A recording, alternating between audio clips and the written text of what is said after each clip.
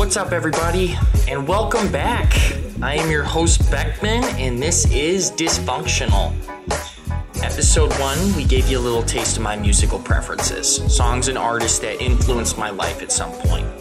Now, we're going to delve into another thing that has really had an influence or impact in my life. Stand-up comedy. I love stand-up. Me, personally, I love making people laugh. There's no other feeling like it. That's why I have such a great admiration for stand-ups and their craft.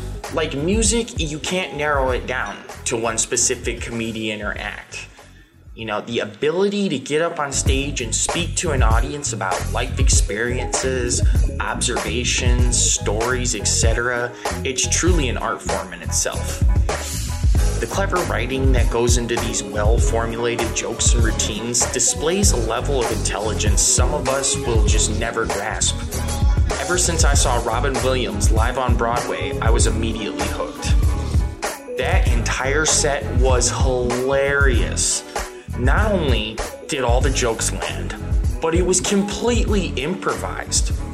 Just listen to this bit on golf here. Absolute gold. The manly sport of golf, where you can dress like a pimp and no one will care. Where you can wear clothes and even a blind gay man would go, "Oh, dear Christ." Those are loud. This is not carnival. What the f*** are you on? Even the alligator's going, "Asshole." And you get in it's such an exciting athletic sport, too. Whack the ball, get in the cart. Whack the ball, get in the cart. And the commentary's electrifying. Just this side of curling for really getting me going. We're on the third green now. Could people be quieter? I'd like to hear the grass grow.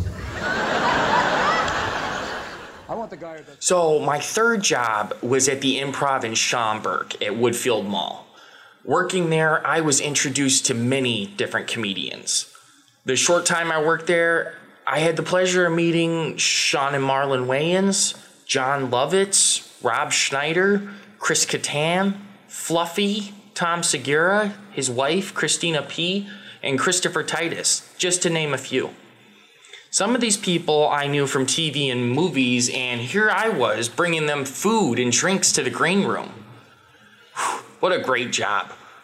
All I had to do was run food and drinks, and in the process, I got to witness all the comedians' sets 6 times in a weekend, too. That's one experience I will never forget.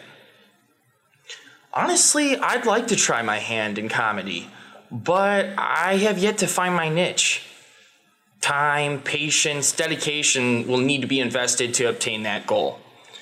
The furthest I've come so far is a high school talent show. I wasn't even allowed to perform in because I was too risky for the family audience. Absolutely not. Comedy is fun to watch through the ages, too. You know, catching an old set from the 1980s just shows how much time has changed and how different it all is now. You hear so many things people would never get away with saying nowadays.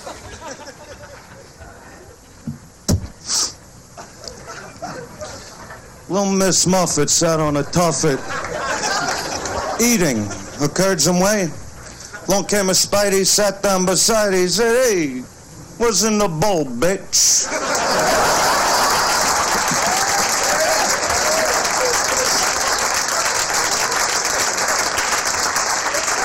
Jack and Jill went up the hill, both with $1.25. Jill came down with $2.50.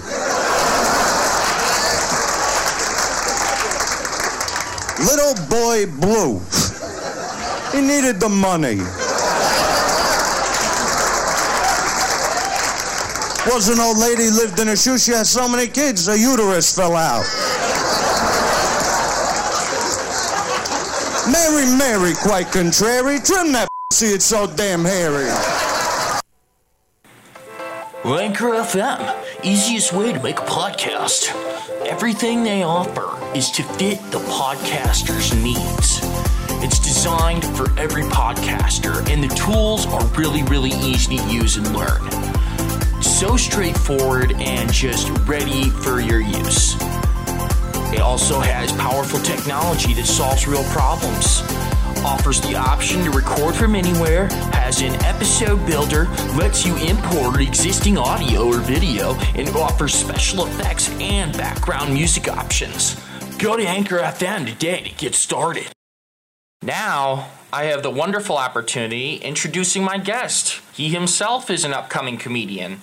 Please help me welcome Sidney Stokes. Welcome, sir. How are you?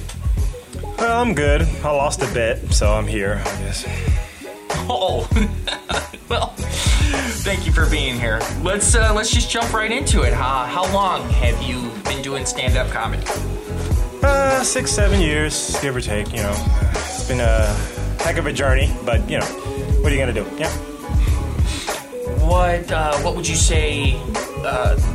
What would you say made you get into stand-up comedy? Being freaking funny, bro. Like, that's what made me get into stand-up comedy. Like, what else would want to make me get into stand-up comedy other than that? Like, are these questions gonna be like long or? Not at all. Not at all. We're just trying to get to know you a little bit. So being funny, this sounds good. Definitely. Do you have comedic influences that have influenced your funny? Actually, no. I've been funny all my freaking life, and I don't need any freaking influences. I'm my own freaking man, Corey Beckman. Is that your last name, Beckman? What kind of name is that? I don't know. What do you have some sort of process? Writing, typing, formulating your routine, your jokes. Do you have any certain way that you do that in any order? Yeah. Process is get in my car, go to a comedy club, get on stage, and be fucking funny. How about that? That's a process for you. Is that good enough for you, Corey? No, that is a great process. That, you know, just go do it. Fantastic. Yes, absolutely. So, you deliver gold. You get up on stage. You do your thing. They're laughing. What happens on nights when that isn't? Wait. Who said anything about delivering gold? I said nothing about delivering. I'm not a freaking delivery man. When I get on stage, I tell freaking jokes. Gold? What the hell are you talking about? So you deliver your jokes. You're on stage. You're doing your thing. You're killing it. What happens on the nights where that isn't happening? When it's crickets and that's all, you know, all you hear is silence. They're not catching on. They're just a tough crowd. What do you do then? Who do you think you're talking to, bro? Like, who do you think, like, when I get on stage, they laugh every single freaking time. I don't have any freaking bad days. Like, bro, like, these questions, like, this interview, like, totally sucks, bro. Like, you're definitely, like, no Joe Rogan or anything like that. Well, I am just getting started. No, I can see that. Is episode 2. The podcast is DisFUNKtional. Oh, yeah. Yeah, great name. So, I mean, it kind of sums it up here. Definitely nice to have another person joining us this time. Are you usually with your mother? No comment.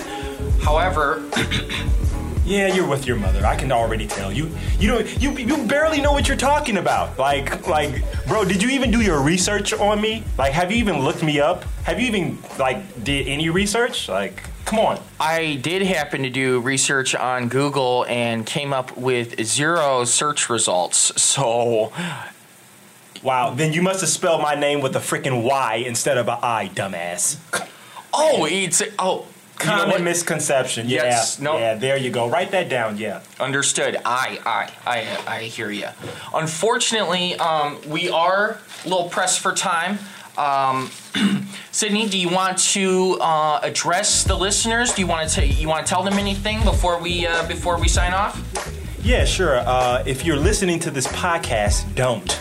There's plenty of other podcasts that you could be listening to. Plenty of other things you could be doing, like, I don't know, combing your hair or perhaps peeling your fingernails off of your fingers. Maybe that will give you a little bit more interest in this crappy podcast. I'd like to thank my guest, Sidney Stokes, for joining us. I'm gonna kiss my ass. I'd like to thank IMS and Haglock Media for making this podcast possible. Thank you to my listeners. Well, you have sponsors. This has been another episode of DisFUNKtional. Please join us next time. I'm Beckman, signing off. I gotta talk to my agent about where they get these guys. Hey, Joe, where do you get these guys, man?